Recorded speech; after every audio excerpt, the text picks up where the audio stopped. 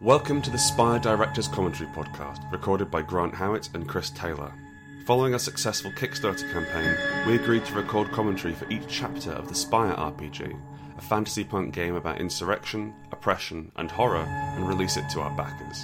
We wanted to talk about the decisions that led us to design Spire the way we did and show our working as best as possible. What you are about to listen to is a podcast made up of those files, arranged into blocks an hour or so long. We encourage you to start from episode 1 and move forward from there.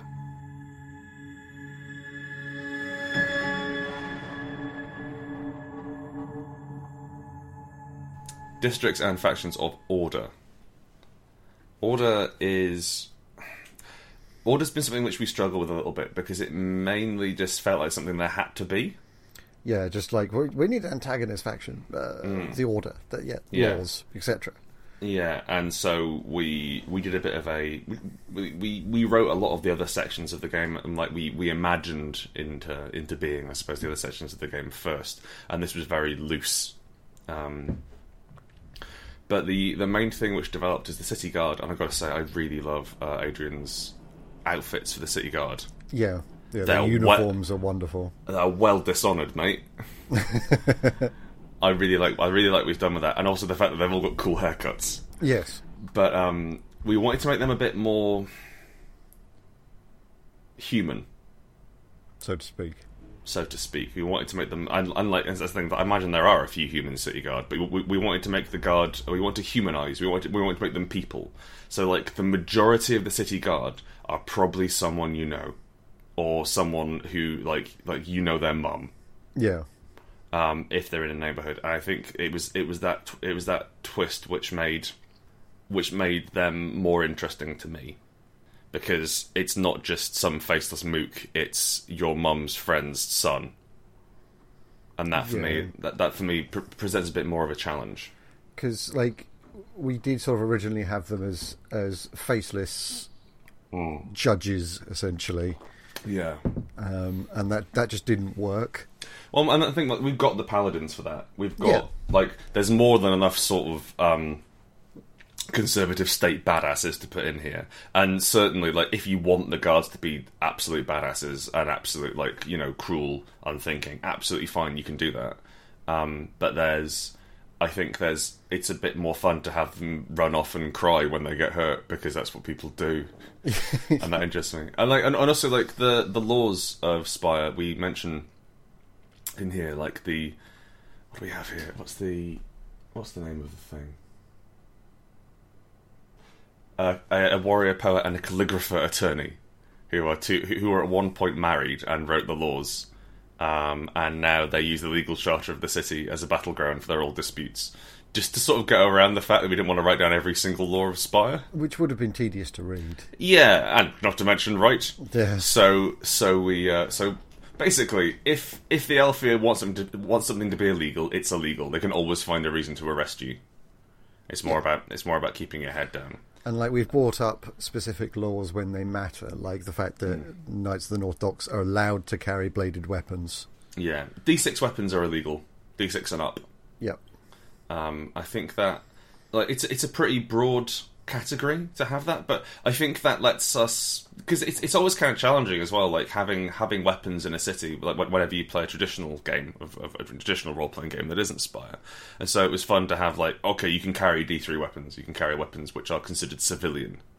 And I suppose in the terms I'm thinking, that's the sort of things which we in England could own.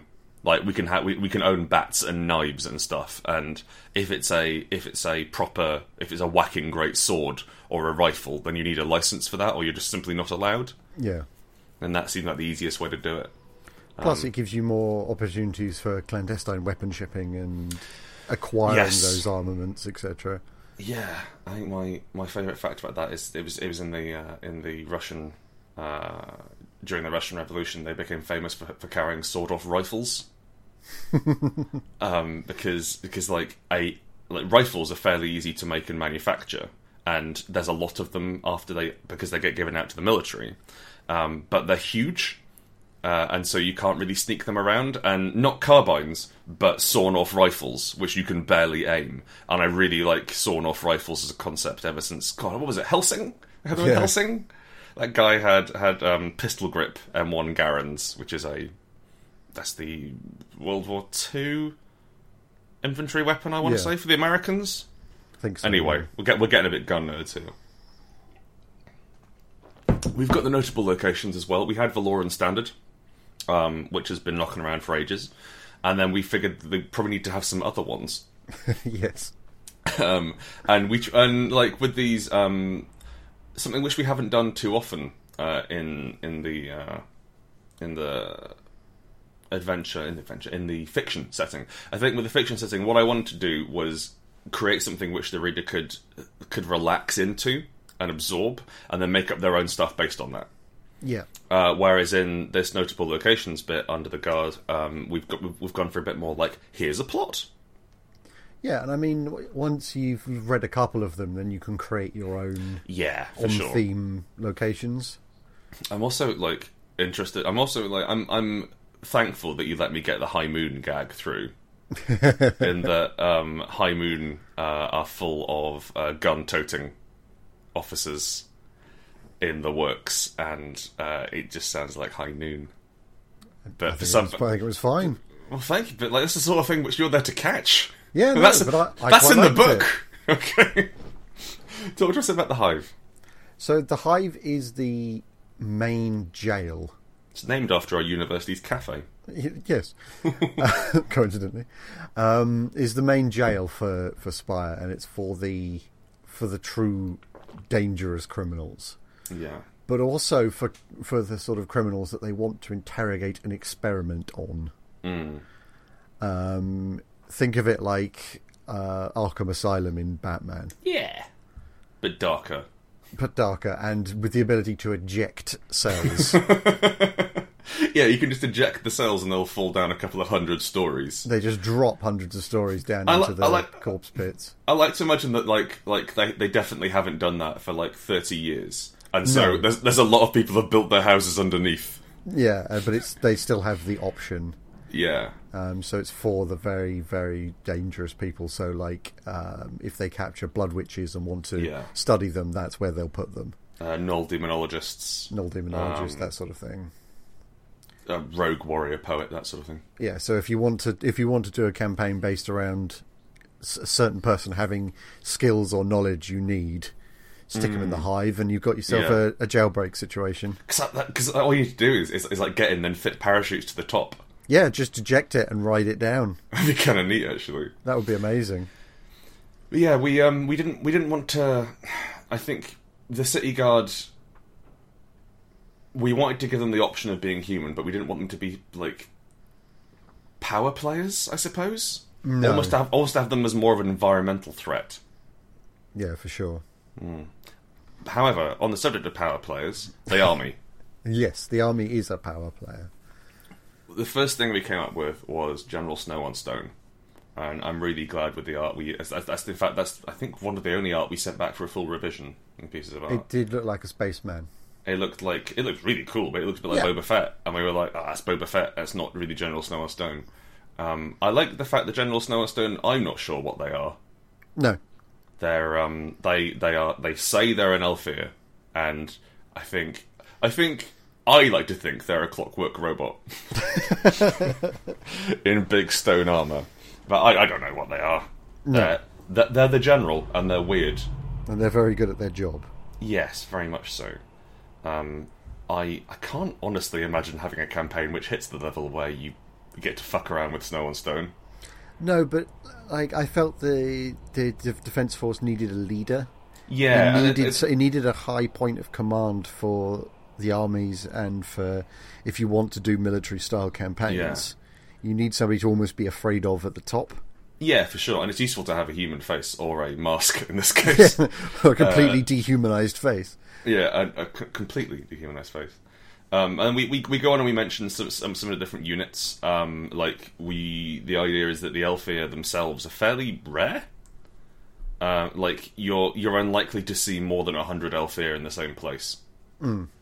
And instead, like they have a great deal of like indentured servants for Drow and hired human mercenaries called Jaegers. Jaeger mercenaries. Who are good at their job.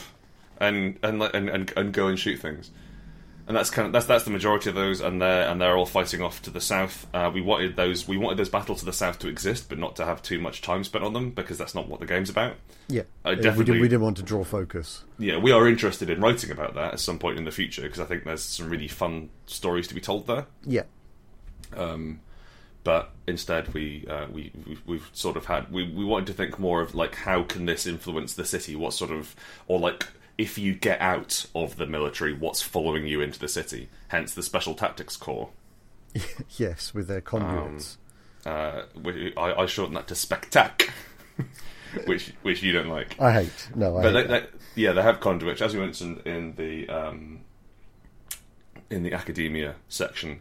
The Spectac do demonology. They have warrior poets, which are I think it's the highest rank you can get before general. Or actually, it's more like Jedi, I guess. Yeah, that's probably a better way of looking at it. In that you have the Imperial forces, and then you've got these robed space wizards who rock up and get to tell people what to do. And warrior poets it's from another game of mine, Warrior Poet, which I think legally takes place in the same universe. I think all my games take place in the same universe. Goblin Quest off to one corner. Yeah, definitely. Goblin Quest's down there. There's a war. There's orcs somewhere on this planet. But Warrior Poet is a game. It's a game where the main mechanic is competitive haiku writing, which makes that's a very niche audience. I'm sure it's very good, but I can't write haikus. So, no, it's fair. Yeah, especially not on the fly competitively. And so the warrior poets are kind of these mystics who have a great power in Elfir society. They have Skalds, and so like Skalds are trainee warrior poets, which are, I think, I'm going to say 95% just war dancers from Warhammer. Yeah, they're alarmingly close. But I mean, like, Warhammer nicked it from the Celts, so we're fine. Yes. We're okay. That's your sort of... We're legally distinct. Yeah, like your posh, rough, drug-taken guys with scarves who eviscerate people. And these warrior poets know the trick of singing a demonological mimetic virus into you, and then use you as a conduit for a bomb. Like the powers we talked about when we spoke about the extra advances. Mm. Yeah, the sight and conduit, and like the conduits are interesting. Like, I can see them being used against you, and I'd be very interested in having players use them. Yes. Like, and like there are rules for doing that in the Black Magic supplement, mainly because like it's not the sort of thing I'd recommend that a group does, just from like a moral point of view. Yes, no, it is it is very white phosphorus. Yeah, very much like white phosphorus, but also it drives you mad. Yeah, it's a war crime. It's a war crime, and I don't have anything else to say. Very well. What about the council, though? So the council are very interesting because that's the kind of top tier taking back the Spire level you can reach. Your objective, as it were. Yeah, in the kind of... If you imagine the base arc of a Spire campaign, it is take on lower districts, move up the Spire, eventually do something with the council. Mm-hmm. That's the kind of the meta plot for it. I mean, most campaigns won't do that. No, they'll be more focused. It'll be like take down this particular thing, but I like certainly thinking like of tying an adventure to someone on the council. Yes, and then like whether or not they know that they're doing it, it's like they're responsible for these actions. So when you take someone down, you can then work out who they replaced it with, who that upsets, etc. Yeah. So it's one of the few places where we've detailed every member of a faction. Yeah. I think every single one of them is part of a conspiracy. Yes, they are. Aside from the midwife. Who is there as a token. Yeah. And doesn't have a lot of power, but I love that she's there, and the human. Yeah. As well. Drin. Castleman Drin. To give it some sort of multicultural feel, but for sure. Like obligation, a token multicultural feel, and like the Druin's brought his way onto the council, and the Drow, Madame Faye Arignan, has no power whatsoever, and is simply there to say, "Look, you're on the council. How nice are we?" Yeah, and it's just to placate the Drow. But I like to think that she does have some power in the background. Yeah, I mean, like she's one of the most powerful Drow in Spire. Yeah, for sure. I think like. What the interaction would be with her is convincing her to do that, and using her for access, like getting her to take advantage of that.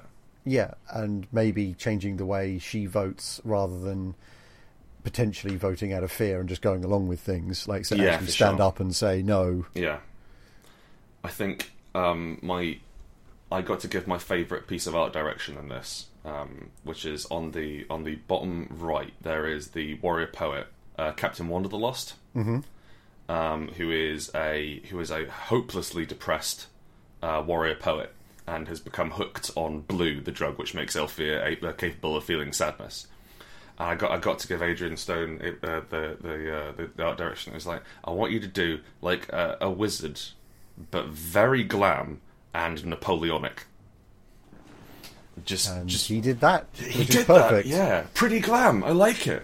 I really like One of the Lost as far as characters go, because like there's a real easy hook there. Yeah. When you've got somebody who's a drug addict, they're not. One of the Lost doesn't have a conspiracy behind them. I think almost everyone else does. Like they're infected with tiny parasitic spores, or they're dedicated to an evil murder cult, or they're in fact running Red Row. That sort of thing, but Captain Wander the Lost is just really sad. Yeah, but the interesting thing is that we've kind of accidentally given him plots in some of the. It's them. Them. Yeah. Plots in the Kings of Silver adventure line by having their sister as a major player, and as a political wannabe. Yeah, it's interesting. It's an interesting challenge. Like we were chatting with this we're chatting about this off air earlier this week. Like, because Spire changes, there's a desire to sort of update the council or update the goings on with every new thing we write. And so, like, on one hand, that's really cool, but on the other hand, we don't want to invalidate the previous stuff. Yeah. Nor do I want to have it to stay precisely as it is. And I think that there's some fun. There's something to be found there. Yeah, and I think things like adventure supplements are a good place to change that. Yeah. I also, just before we end this chapter, I want to talk about the original Spire, because this is snuck into the Order section. Yeah. The idea that the Spire is organic is something which we've been playing with for a while, and like a lot of stuff, we're not prepared to say whether it's real or not because we don't know. But the idea that I certainly have it in that the Spire grows and regrows and heals wounds, but at the rate of decades. Yeah, it's tectonic grade. You know, we're talking hundreds of years, and I really like how weird that is. Yes.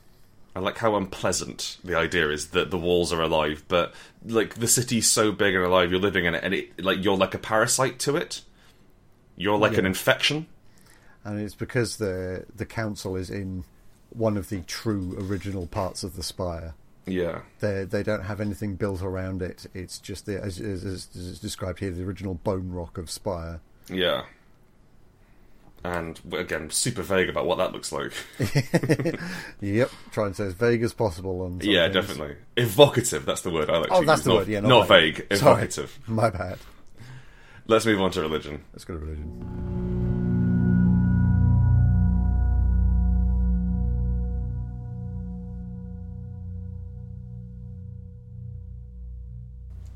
This is the longest section of the book. By quite a big margin. This is significantly longer than the combat section. Yes. This is religion. Welcome to it. Chris and I think religion is cool. Mm-hmm. And a key part of Spire. So we just jammed as much of it as we could into Spire. And I think there's for me, when you look at fantasy and you look at when there's cities, there's religion. Yeah.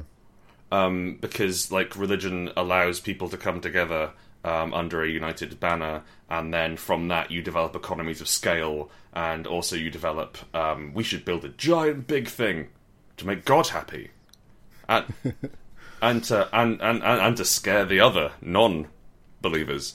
And so you end up with cathedrals, and you end up with like I again not a huge fan of religion in the flesh, but I do like a cathedral. Oh yes. Or a basilica. Absolutely adore that. And so we went hog wild with the religion. We tripled down, if you can do such a thing. And let's start off with our glorious lady, which was the second god we came up with. It was the Temple Dexter. Yes. The right hand temple. Those old names. Yes, our glorious lady. Talk to us about that, Chris. So this is very much the home of the ministry, and nope. Is it not? That's our hidden mistress, which is underneath the. Oh right, okay, yeah, sure, carry on. Okay. Sorry, I thought. Well, it's not. Start again. My apologies.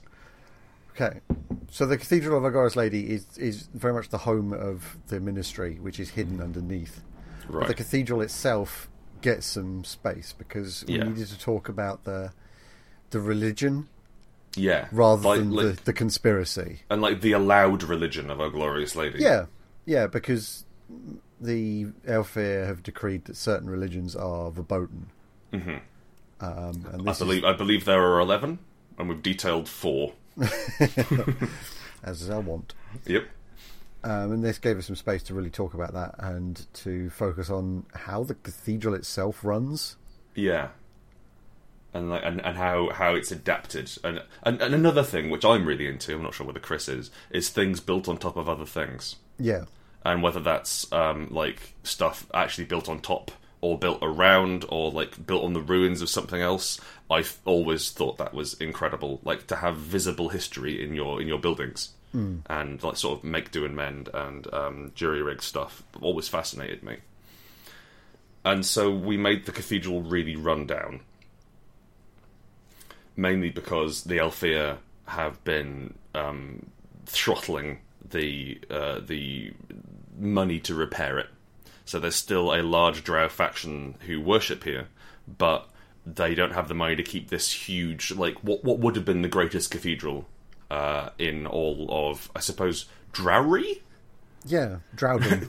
Drowdom, what would have been the greatest cathedral in all of the Drow nations, has now just crumbled down and has been built and rebuilt, and so it's like everything else in Spire, it's now a nightmare labyrinth. Patched together nonsense. Yeah. And having the reclaimers, the maintainers who go out and nick it. Yeah. You were saying you wanted to talk about the art. So I love this piece of art because first off it shows off how run down and scaffolding clad the cathedral is, but also it's the inside of another picture. Because you see inside of Derelictus. This picture is from Derelictus picture from the other side. Okay, that's kind of nice. So it's not technically of the place, but it shows you how it works. Yeah, and it shows, like, the Derelictus picture shows you how dominating the cathedral is, and how important it is. And this picture then shows you that enormous facade is home to what looks like a tumble dryer. It's got like they're pumping something out, and they've got a load of books there all around the statue. I also, like, while we're here, I want to talk about the 6 Dark Elf virtues. Please do. Now, these were an attempt I had at stats a long time ago. Yeah. Because like we've cut stats from the game. We used to have them, in like iterations 7, 8, and 9, or what have you. And I, rather than having strength, dexterity, constitution, your standard 6 D&D ones, I wanted to have different stats to tell different stories. Yeah. And the main one I had was grace. If there's one thing that elves are, it's graceful, in that they move smoothly and accurately. And I wanted to toy with the idea of grace, and then sort of like from that we span out a few more, and eventually I came to tenacity, community, grace, vigilance, sagacity, and fury, in an attempt to have these aren't strictly humans. Yes, you're dealing with their here. codes are different. Yeah, they're human-like, and hopefully this is something which you can inhabit as a person, and will give you the tools you need to get into that. And also, if you just want to play them as normal humans with normal human virtue, as it were, or human, but it's like a traditional set of virtues which you understand, that's just going to work fine. And yeah, they didn't work as stats, but we've divided them up between the goddesses in terms of which the Trinity focus on, and I think that they've worked very well to sort of weird it up a bit. Yeah, and also, I mean, they'll come into play later with the mystery. Yes. And so they served more purpose than being thrown on the side, like so much of our other rules.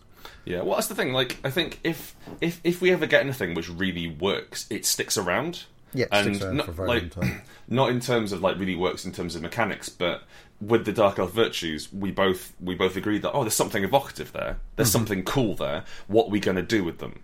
And there's lots of things where we've folded them back in, or we've taken them and we've cut bits out, we've added bits in, just to sort of make everything plug together. And I suppose they're darlings in a way, which we haven't killed. I guess, but when they work, they work. Yeah, I'm also not entirely down with the idea of killing my darlings, because I really like my darlings. Hence. Yeah, precisely. Hence them being my darlings. I think that there's a... In terms of writing, I think, if we're talking about the craft here, we should probably mention this. I've never quite been down with the idea of killing my darlings, because I think there's something in that which goes into the... it's quite a brisk... sharp way of writing, and it encourages, and it's like the sort of I turn to my desk every day and I drink 3 pints of coffee and eat a pack of cigarettes and I write 8 hours a day and I have a half-hour break to go and yell at a dog for lunch, and it's that sort of grinding out the work, and there's something fairly joyless about that, and like I think that's great if you're Stephen King and you're turning out enormous books with an eye to a broad audience. And 14 books a year. Yeah, precisely. Whereas I quite like taking great pleasure in this stuff and like to write to sort of come at it from an idea of poetry in a way. In like the core idea of poetry is not to be about something, but to make beautiful words hang out together. Mm-hmm. And I think that we can take concepts and make beautiful concepts hang out together and put nice words around them and have nice turns of phrase. And like, if the rest of the book moves on and that turn of phrase really can't survive, then fine, kill it, get rid of it. But I don't think that you should be as harsh as perhaps some people tell you to be. You should be prepared to kill your darlings. Yeah, like nothing is sacred, I think, is there. Like there should be nothing that you can't remove. Yeah. Everything. What's the advice in Apocalypse World? Drive your NPCs like stolen cars. Yeah. Like nothing is too big to be removed. And like, I think there's a few constants which we now couldn't pull out of Spire. Looking back on it, like I wouldn't like the churches, the setups. Anyway, moving on. Hallows or saints of our glorious lady, including an Aelfir. Yeah. Hallow Heart's Breathhalting. Yeah. Now, I have a problem with Hallows. Yes, you do. Because it sounds like hello, and so Hello D sounds a bit like Hello Kitty, or like Hello Ambra, Hello Kitty, Hello and now Hippo. Everybody listening to this can't get that out of their head, and you've ruined it for them. Well, maybe they already thought that. No, it was just you. I think that it distance it away from Saints. Yes, a little bit, and I like the idea. Again, I mentioned earlier that that I was looking into. I went to Italy and was looking at like the banned worship of saints, and I like the idea that these are banned, and so that you'll have private shrines to these at home. But also, like, really easy for the GM to come up with some more. Oh, 100%. Oh, piss easy. If you just want to make it all about saints. Oh, what about a game where we all played the reincarnations of saints? Right. That'd be cool. That'd be solid. Oh, nice. And it was a nice place for us to drop in just some extra advances. Just Just plonk them in. Just like, I think it's the only bit where there's rules in in the fiction guide. But it's that so we've been writing High Society, and we've been interested in getting rules, but also like getting the fiction across. Mm-hmm. And we wanted to have those both. So rather than listing Hallow D and everything that Hallow D did, or Hallow Heart's Breath Halting, to have a paragraph about them and then almost an equal sized paragraph of rules. Because really, if you give people rules, that's 10 times as useful as fiction. Yeah, and it because they can infers take a lot that about precisely about the Hallow themselves, as how their blessings manifest. Yeah, and like why this is important to the Drow, why this is important to the Vlajan and the priests of our glorious lady, and we can say that in mechanical terms, which is the way in which you can understand the world, and that was really important to us. Yeah. Now, the longest section in the book, the Ministry of our Hidden Mistress, the important bit. Yes. The paramilitary cult of murderers, seditionists, and liars who you have sworn allegiance to before the game starts. Or potentially in your prologue, or first game.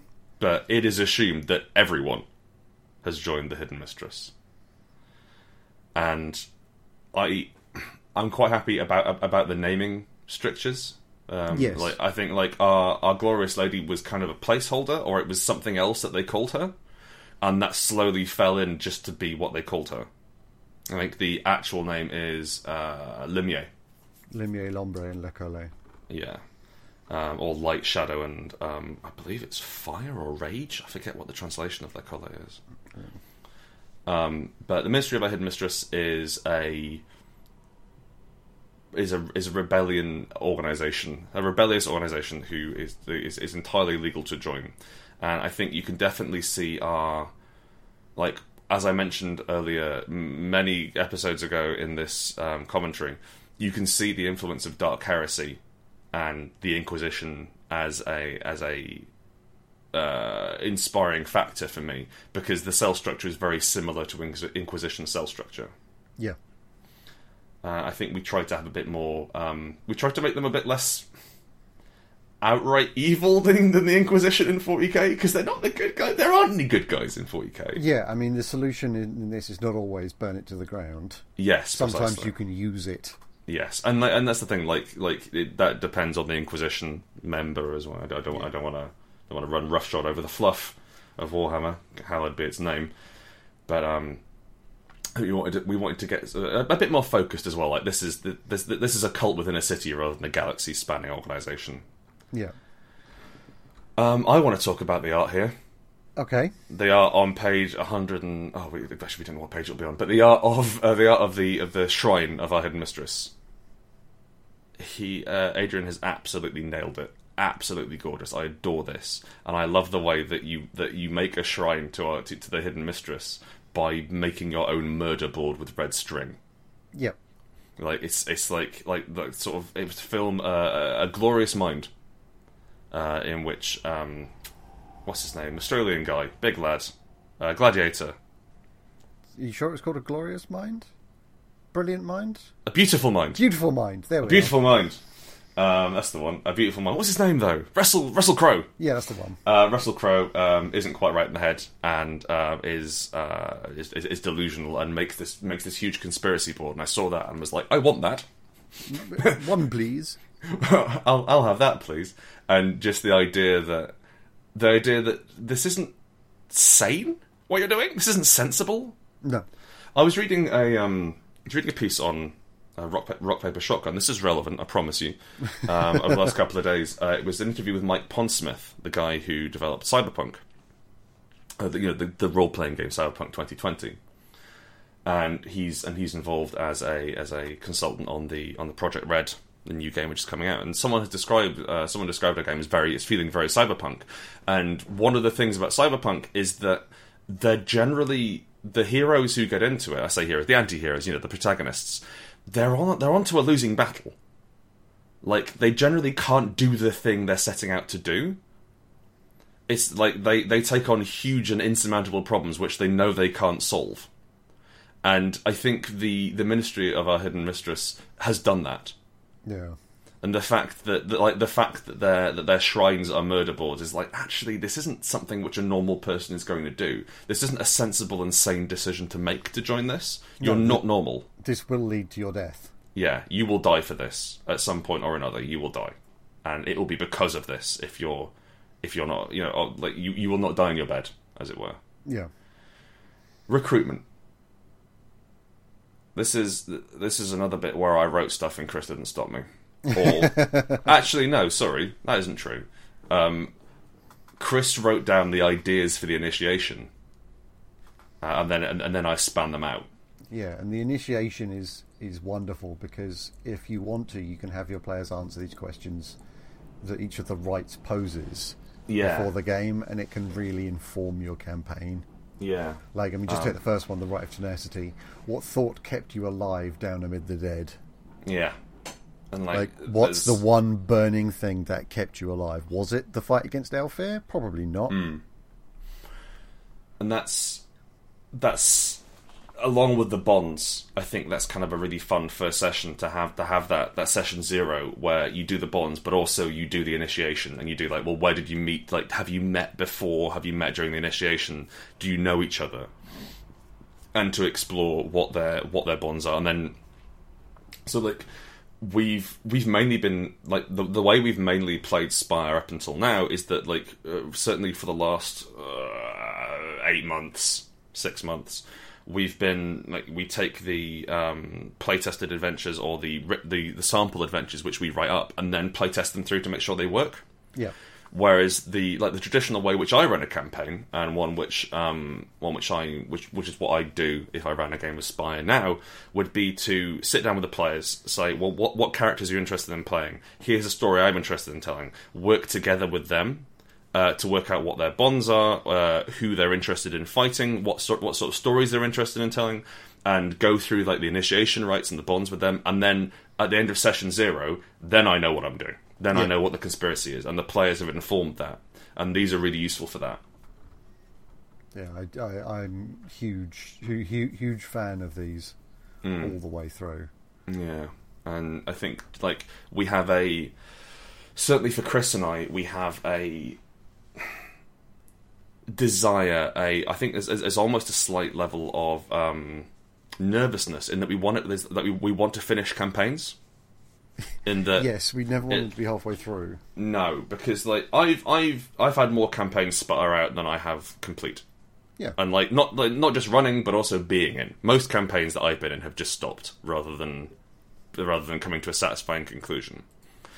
And that's a common way in which role playing games sputter out. And I think that and if you look at Unbound, the previous game which we released, that's specifically designed to run 4 to 6 sessions. Like short arcs, and then you explicitly stop that, make new characters in the same world and carry on exploring.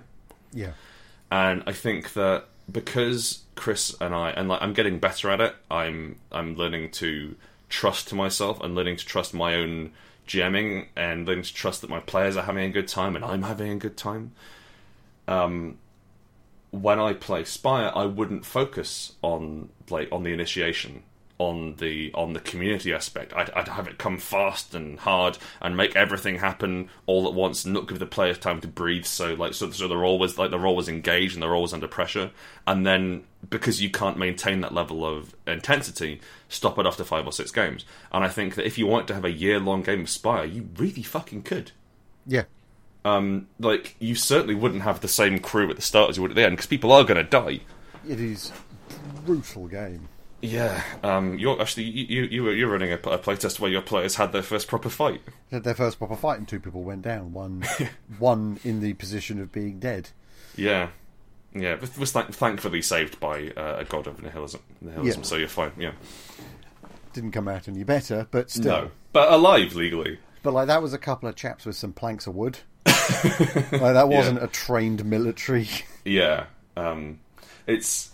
I certainly think there's the capacity to have a longer Spire game, and it's going to come out of community. It's going to come out of NPCs having problems needing you to solve. It's going to come out of recruitment efforts. It's going to come out of having these bonds and almost like leveling up these bonds and combining bonds so you can do greater and greater things. Yeah, having the story feedback into itself. One of the big things to remember is that you can combine bonds. I don't think we mentioned it when we were in there. Is that if you've got two bonds of the same level in the same area, you can combine them together to make a street level one. Yes. And the idea is that you can then go all the way up to city level bonds. Having the same people, as it were, as they get more important. Yeah. And city level bonds are incredibly strong. No, they just do the thing. Yeah. So one thing I would like to talk about that's in this initiation section is the hierarchy of the Ministry of our Hidden Mistress. Oh, yeah, yeah. This came about because somebody on the Discord asked us, what's the hierarchy of the It was Chad, actually. It was the guy who wrote the book about the Ministry. Oh, yeah. It was Chad Walker, author of Cryptomancer, who did us a splat book, very kindly. And we didn't know. We had no idea. We had Minister, because we thought, and again, coming from our standard naming, what's the word? Conventions, I thought Minister sounded really cool. Yep. Or like saying, fuck, it's the Ministry. That sounded like a really good thing for a baddie to say. Yeah. And we had Magister as the one that was above you. Yeah, your cell, not leader, but coordinator. And then we had nothing else. Yeah, so that's where the Exarch, Oracles, Weaver, and the Mistress then came from. It was really fun because they make less and less sense the more you go up. Yeah, they're more indistinct and more plot pointy as you go up. Yeah, I think we had. I think I took out. I'm not sure whether it's still in the book. We don't really have time to read it now. But I put in some theories as to who the Mistress was. I don't think they're still in here. I quite like the idea that I think we had either it's the goddess herself, or it's an Elfir. Yeah. Like, it's an Elfir who's really pissed off with the other Elfir. And you're just another scheme for them. Yeah, but that would be sickening to discover that. Yeah. Absolutely horrendous. And I'm not sure I'd want to pull that rug out from under the players. But again, kind of cool to be to get to the level of the Mistress, and like everything else in Spire, just a person. Yeah. Or, probably a wizard, but just a person. So you strangle them, and now you have to act as them and run the Ministry. Or even you've been called to meet the Mistress. Oh, fantastic! Yeah, you just head to the council chambers. Yeah. Oh man. Oh, that'd be pretty grim, wouldn't it? You see, that's the sort of thing. Like, the other interesting thing about this is that Chris and I don't like games with betrayal in. I don't mind NPCs betraying you, but I hate it when PCs betray each other. Yeah. Or when ooh, who can we really trust? Oh, come on, let's just trust each other. Yeah, that sounds like fun. And generally, that's why you might know the game doesn't really have rules for PvP in it. No. There's no rules for hurting other players because don't. Just don't. It's not worth it. It's not a game about that. Just get on, eh? And I'm sure you could hack some together. It wouldn't be too hard. Yeah. You can still screw each other over. Yeah, for sure. That's fine, but you can't directly stab another person because it's I think it wouldn't be too hard to sort. Yeah, that's what I'm saying. But we haven't put rules in because we're not interested in telling that story. And I could see a different group of people writing this game with definitely having that. Yeah. Definitely having, everyone in this group is an undercover agent for someone else. There's an undercover paladin, an undercover city guard, an undercover Crimson Vigilite, and it turns out no one, everyone here is an agent provocateur. There's literally nothing to investigate. Which I like, which is fun. I've done, I run Paranoia. Because I wrote Paranoia, the most recent edition, and one of my favourite things to do is to have an internal security member making up every single member of the cell, and you don't tell them, and so the main job of InSec is to encourage traitorous behaviour from people who might otherwise not do it, so they can draw it out, and they all just very carefully start encouraging everyone into doing traitorous behaviour whilst having carte blanche to do it themselves, which is tremendous fun. Anyway, that's off topic. I think that there's certainly an interesting game you could have, toying around with the hierarchy and turning the Ministry back on itself. Yeah. That's not a story which I really feel qualified to tell, I think. I don't feel like that's a game which I'd run, and I felt like it was difficult for me to write it. But nevertheless, an interesting avenue for for sure. Yeah, I think like there might be a splat book there. I'm not sure. I want to keep it really weird and vague, though. Yeah, the right amount of vague. Yeah, what's the right amount of vague? I don't want to say, okay, here's everyone in the Ministry and here's what they're doing. Yeah, and I want it to be absolutely confusing and no one knows what's happening. Even like the one thing I've learned growing up is that no one knows what's going on at any point. Everyone's just making up as they go along all the time, and I like even spies. Then I think we could quite happily do a chapter exclusively about the Mistress and not say a single fact. That's true. Yeah, just like Legends of the Mistress. Yeah. Let's talk about the Crimson Vigil. Yeah. Okay. They were a late addition to the game. As we mentioned in the Vermissian chapter, they arose out of a station in the Vermissian where they drowned people, and then everything sort of grew out of hand, and now they've really come in. They're one of the major antagonists in the game. Yeah, but they're interesting in that they're not necessarily antagonists. No, they want the same thing. Yeah, they want exactly the same thing that you do. However, they're willing to do whatever it takes. Yeah, and also I think just organizationally, they're less subtle about that. The minute the ministry will sell you out if it works for them by giving you false information and having it so you get captured and then you break and then you give that false information to the enemies and then they take advantage of that. And the Crimson Vigil will not sell you out, but they will equip you and 30 other people with shitty guns and have you charge a guard post. Yep. Or they'll give you bombs. Yes, bombs, fire, burning braziers. I wrote a weapons book for Spire. I wrote a list of weapons for Spire, which we're chopping up and putting all around the place. And the Vigilites have prayer cannons, which are really high caliber pistols, and they have a really distinctive noise, which is kind of like a call to prayer for the Vigil. Yeah. And they are veering towards camp. They are the sledgehammer to the Ministry's scalpel. Yes, precisely. I like them. I like playing them. They're really fun because they've evolved into something which is just like which you show to the players and going like, how are you different? What are you doing which is different from this? And if you're not doing anything different, why aren't you on the same side? Yeah, and I mean that's how I use them in my games as background more than foreground, as that kind of mirror. Like you've done terrible things, sure, but you saved these people doing that. Yeah, these people haven't saved those people; they've caused more problems. Yeah, and we also got to talk about radicalization. Yeah, because ostensibly the Ministry are, in inverted commas, the good guys. They're the protagonists. They're doing bad things for good reasons, and it's difficult because zealous religion, radical religion, is the cause for a great deal of terror and sadness and unpleasantness in the real world.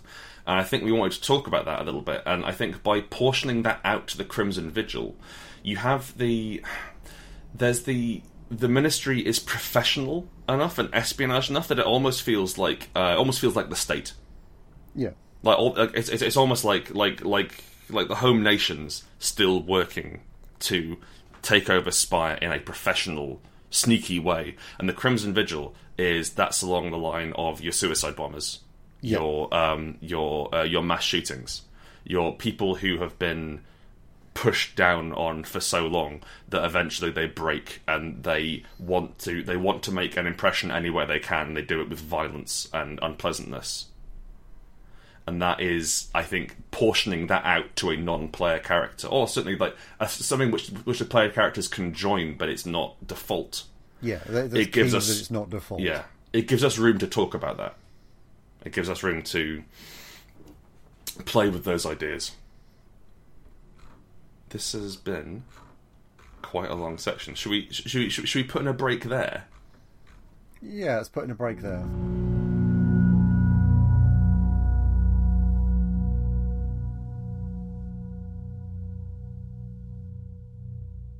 Religion Part 2, Pilgrim's Walk et al., recorded by Grant Howitt and Christopher Taylor. What a lovely intro, Christopher Taylor. Thank you. Pilgrim's Walk. What is it? Where is it? Why is it? Who is it? And how is it? Who even knows? We do. Yeah. We wrote it. As does anybody reading the book. Pilgrim's Walk is... Man, the wheels are really coming up towards the end of the thing, aren't they? We've done an hour on religion so far. That's true, yeah. Pilgrim's Walk is a kind of grab bag of all of the different religions packed into one area. I think we wanted a low society religion place. And we also wanted to kind of nail down the cosmopolitan craziness of all these different cultures coming together and all these different religions mingling and offshoots and cults and all sorts of stuff. The description that I give of Pilgrim's Walk is when you walk down Brick Lane in London, every curry house has a dude outside saying, "Hey, you want some curry? You want to come here? You want to come for some curry? It's good and cheap." I just wanted that, but for gods. Yeah, I mean, it's most summed up with the collection of religions currently active in Pilgrim's Walk, where there's just a huge list. Yeah, that was fun. I like making up religions. Yeah. The Temple Furious. The Heralds of Mordagon. Mondragon, I think, isn't it? No, Mordagon. Mordagon. Oh, yeah, it is Mordagon. I like the Daitoshian iconoclasts. Thank you very much. It's beautiful to say. Well, like the pair of us sat down. I think that was about 20 minutes work, just yelling at each other.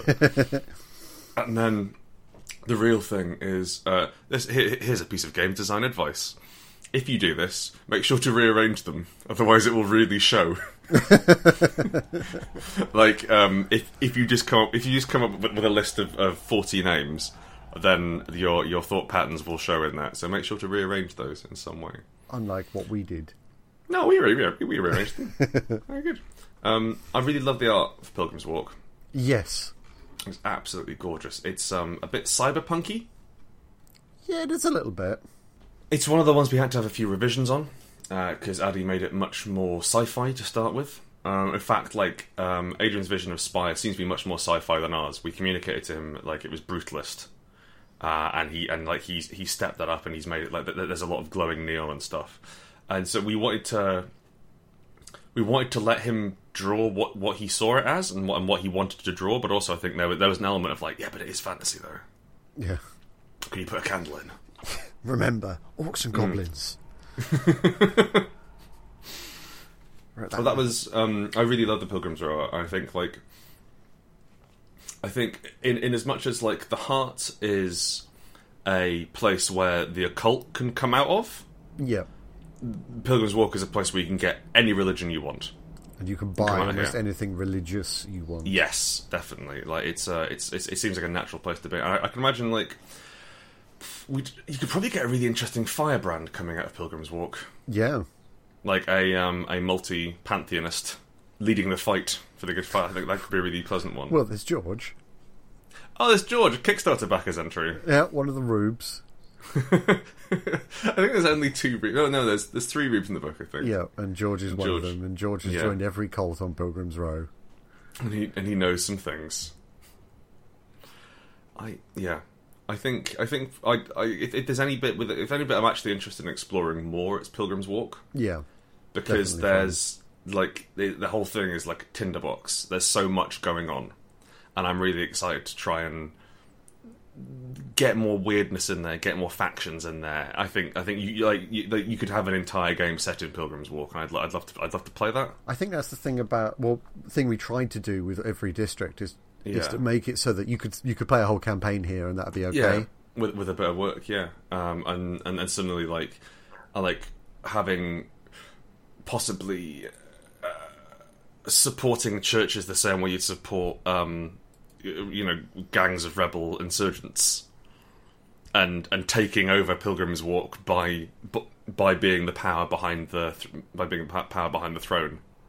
Next up, we've got the Solar Basilica, which is the home of the Paladins. And the Aelfir religion. So the Aelfir religion, that was. I don't think we really defined that until fairly late on. We knew it existed, and we knew we wanted a something called the Solar Basilica. But then, like, to work out what I think we had them kind of like as like generic sort of pagan sun cult going on for a while. Yeah. And then we thought we'd slap some faces on the gods because that's what we're into. And so we have a 4-part seasonal family, as it was. Yeah, because part of that is calling back to the fact that the Aelfir live very differently up in the north. Yeah. So we wanted something that kind of reflected that in their religion. And also, I think to have it where, like, to draw some parallels, because it's like the light side and dark side of the moon and the blood moon, there's similar rhythms and patterns there. Sorry? Facets. Yeah, certainly. As far as the gods go, we want to think about, like, how the Aelfir view themselves and how, like, because, you know, inevitably all gods are invented by people. Yeah. And so how the Aelfir justify themselves, how the Aelfir feel they get their mastery, their beauty, their grace, that sort of thing. And taking those facets and then embodying them in different gods was kind of fun to do that. I think the other thing that is weird about them is the avatars. Yeah. Whereas up in north, high elves can summon gods to their bodies, and it says here, take husbands and wives. Take them round the back of the bike sheds, if you know what I mean. Aye, wink, wink. Yeah. We decided not to have that happen in Spire because it felt like that would be the end of every fucking campaign. Yes. And also, like, it seemed cruel to have the one thing which you couldn't do be incredibly powerful and racially bound. Yeah. That wasn't a hugely fun story we wanted to tell, so instead we've got it that it works up north, and also, you know, it's probably not actually happening at all. They're probably just taking a load of drugs. But it's super interesting that they can't summon their avatars here in Spire. Yeah. And of course, I mean, and that gives you the option, like, to say, oh, it turns out one person can do it. Why is that? What are they doing? Yeah, or you can explore why they can't, why their gods, if is real, Spire doing something? Yeah, are cut off with Spire. Yeah, and yet the Drow gods will not manifest, but divine magic manifests. Yeah, I think as well. The paladins sort of arose naturally because we needed some villains. We needed some proper antagonists. We needed something that could handle the really dangerous, the biggest, baddest mofos available. Yeah, and like they've got better armor than everyone in the game. They've got better guns than everyone in the game. They're the most difficult thing in the city to fight. The idea is that you just don't. Yeah. They are almost entirely over-leveled. Honestly, I think a cell would struggle to take down one. Yeah, I mean, as I've described in earlier sections, I've seen parties get dropped by a man with a plank of wood. Yeah. Like, that's possible, and these people are built from the ground up to kill you. Yeah. We wanted to give GMs the capacity just to have just to say no, as it were, and not in a oh well, your character wouldn't do that, or oh, I don't fancy this, but just like if your players turn up, if your players cause enough trouble, then the paladins show up and sort things out. Yeah, I mean, some severe shadow fallout. A paladin is tasked. Yes, precisely. We've also got the Sun on Earth, which I forgot we wrote. I do like it though. Like, it's an extra plot point. They're building a replica sun. Yep. Yeah, bit of fun. Why not? Let's talk about New Heaven. Yes, New Heaven, the home of the Carrion Priests. Yeah, we've set a lot of games in New Heaven. I've set 2 or 3 up there. Yeah, it's because it's an interesting open air area. I love the place. I love the soundtrack for it on tabletop audio. It was gorgeous. It's got the sound of fluttering prayer flags and cawing crows. And you get to describe the well. So we mentioned this in the Morticians, where we have 2 rival death cults, and the one which came second is the Eaters of the Dead, the Carrion Priests, and we saw there's this fairly famous picture of this African man with a hyena on a leash. Yeah. And I always thought that was such an exciting image, such like there's something really intriguing about that. And then you saw a documentary. Yeah, I saw a documentary where they feed wild hyenas from a bucket in the middle of town. Mm-hmm. And, like, that is so dangerous. Yeah. Just hyenas, so dangerous. Yeah. They hunt as well as scavenge. Yeah, but they do it to preserve the souls of the dead. Yeah. And I thought that was such a beautiful image, where it's like, from that, please eat the souls of the dead so they can go on. Yeah. Unless you eat unless you eat a dead body. And, like, I like to imagine that it's probably just, like, part of it, or maybe the whole thing. I don't know. I think it's only a very small piece. It goes bad, and then ghosts happen, which also gives you, like, lots of opportunities to jam ghosts in there. Yeah, there's a very good spectral campaign. I'm entirely wrong. Sorry, the fluff is written. If you aren't eaten within a week of dying, they say your ghost goes bad, and the smell attracts demons, which gives you a good way to get hold of demons and ghosts. And ghosts. In terms of inspirations for this, and I don't want this director's commentary to just be here's where I stole everything from, but there's certainly it's certainly possible to draw inspirations from things. And there was a game called Over the Edge, written in '92, I think, by a young Robin D. Laws and Jonathan Tweet. And it was years ahead of its time in terms of doing story gaming and, like, brisk storytelling, narrative-focused stuff. Very clever game. The setting was very weird. It was like an island free of it was free of international police interference. So anything went there as long as the Queen said it was okay. And one of the districts they had, it was protected by baboons. There were swarms of baboons, some of whom had been experimented on to make them unusually intelligent, and that was their security. Swarms of nightmarish baboons. And if you've ever seen a baboon tear something apart, you can see why. Yeah. And so I always thought, like, I never really played Over the Edge, but I like the idea of these of wild packs of animals running down the streets, possibly led by someone. And the fact that New Haven is this necropolis, is the city of the dead, and it's fairly sparsely populated due to the fact that, one, it's outside, two, it's full of corpses, and three, there's superstitions around that. Yeah, I like the idea that it's one of the few places in Spire where there's this much solitude. Yeah, it's one of the few places you can go on top of a building and actually be alone.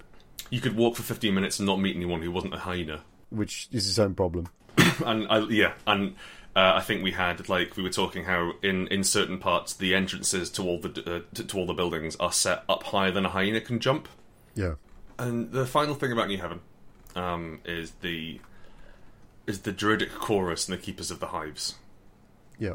Which I think developed into much more than it was. So it was kind of a throwaway mention. But I think Chris and I wanted to think about how druids would operate in a city. Yeah, the sort of urban druid didn't quite. No, it felt like everyone was playing an urban druid, you know? Yeah. Like, everyone's kind of a wizard and everyone's really urban.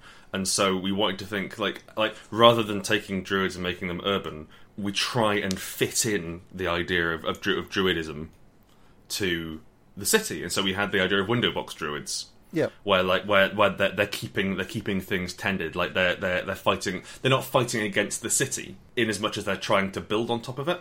Yeah, and it also adds some nice contrast to the bees at the bottom of the spire. Yes, as we were discussing, the idea that bees are structure, like our nature-based structure, interests us. And this wasn't really much at all until Tim drew the map. And then he had the bee druids on one side and the bird druids on the other side, and then arrows, and then a cease peck and a cease sting zone. And something like that for me, I was like, oh, okay. Oh, I get it now. That's fun. and it taken it out of being like these mysterious, secretive cults to people who have bird and bee wars on the streets. And again, both are canon. Ours is more canon.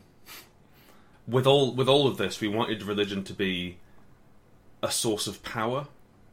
We wanted it to feed back into religion. Sorry, we wanted to feed back into magic and into power and into control and into society. Because I think like we didn't start off trying to tell the story, but we ended up telling it. Yeah. About control and about having technology in Cyberpunk is religion inspire, or is magic inspire, and if you've got occultists who are sort of on the edge, who are the hackers, as it were, and the cyberpunks, then the religious characters in Spire are more like they're authorized by the state in that respect. Yeah, but there's also some elements of comfort there, like the community virtue. Oh, for sure. For the religion and the Grongu that comes out of that, and just the fact that most characters are going to be religious in some fashion. Yeah, I like that happened accidentally. We didn't sort of set out to make everyone really religious, but hey, we really like gods, and we really like talking about that. And I think the interesting thing about gods is what they give people license to do. Yeah, and what they say about that person based on, especially in something like Spire, or who they revere. Yeah, precisely. And so having that as a fundamental part of each character concept, aside from Knight and the occult classes, really meant that was hammered home. And I don't think we end up with I think the gods play fairly well together. Yeah, I've never seen anyone sort of do the whole, well, my god's better than your god sort of thing in a game of Spire, but maybe I just don't have dickish players, you know. Yeah, maybe. Maybe I've chosen well. Let's move on. Let's.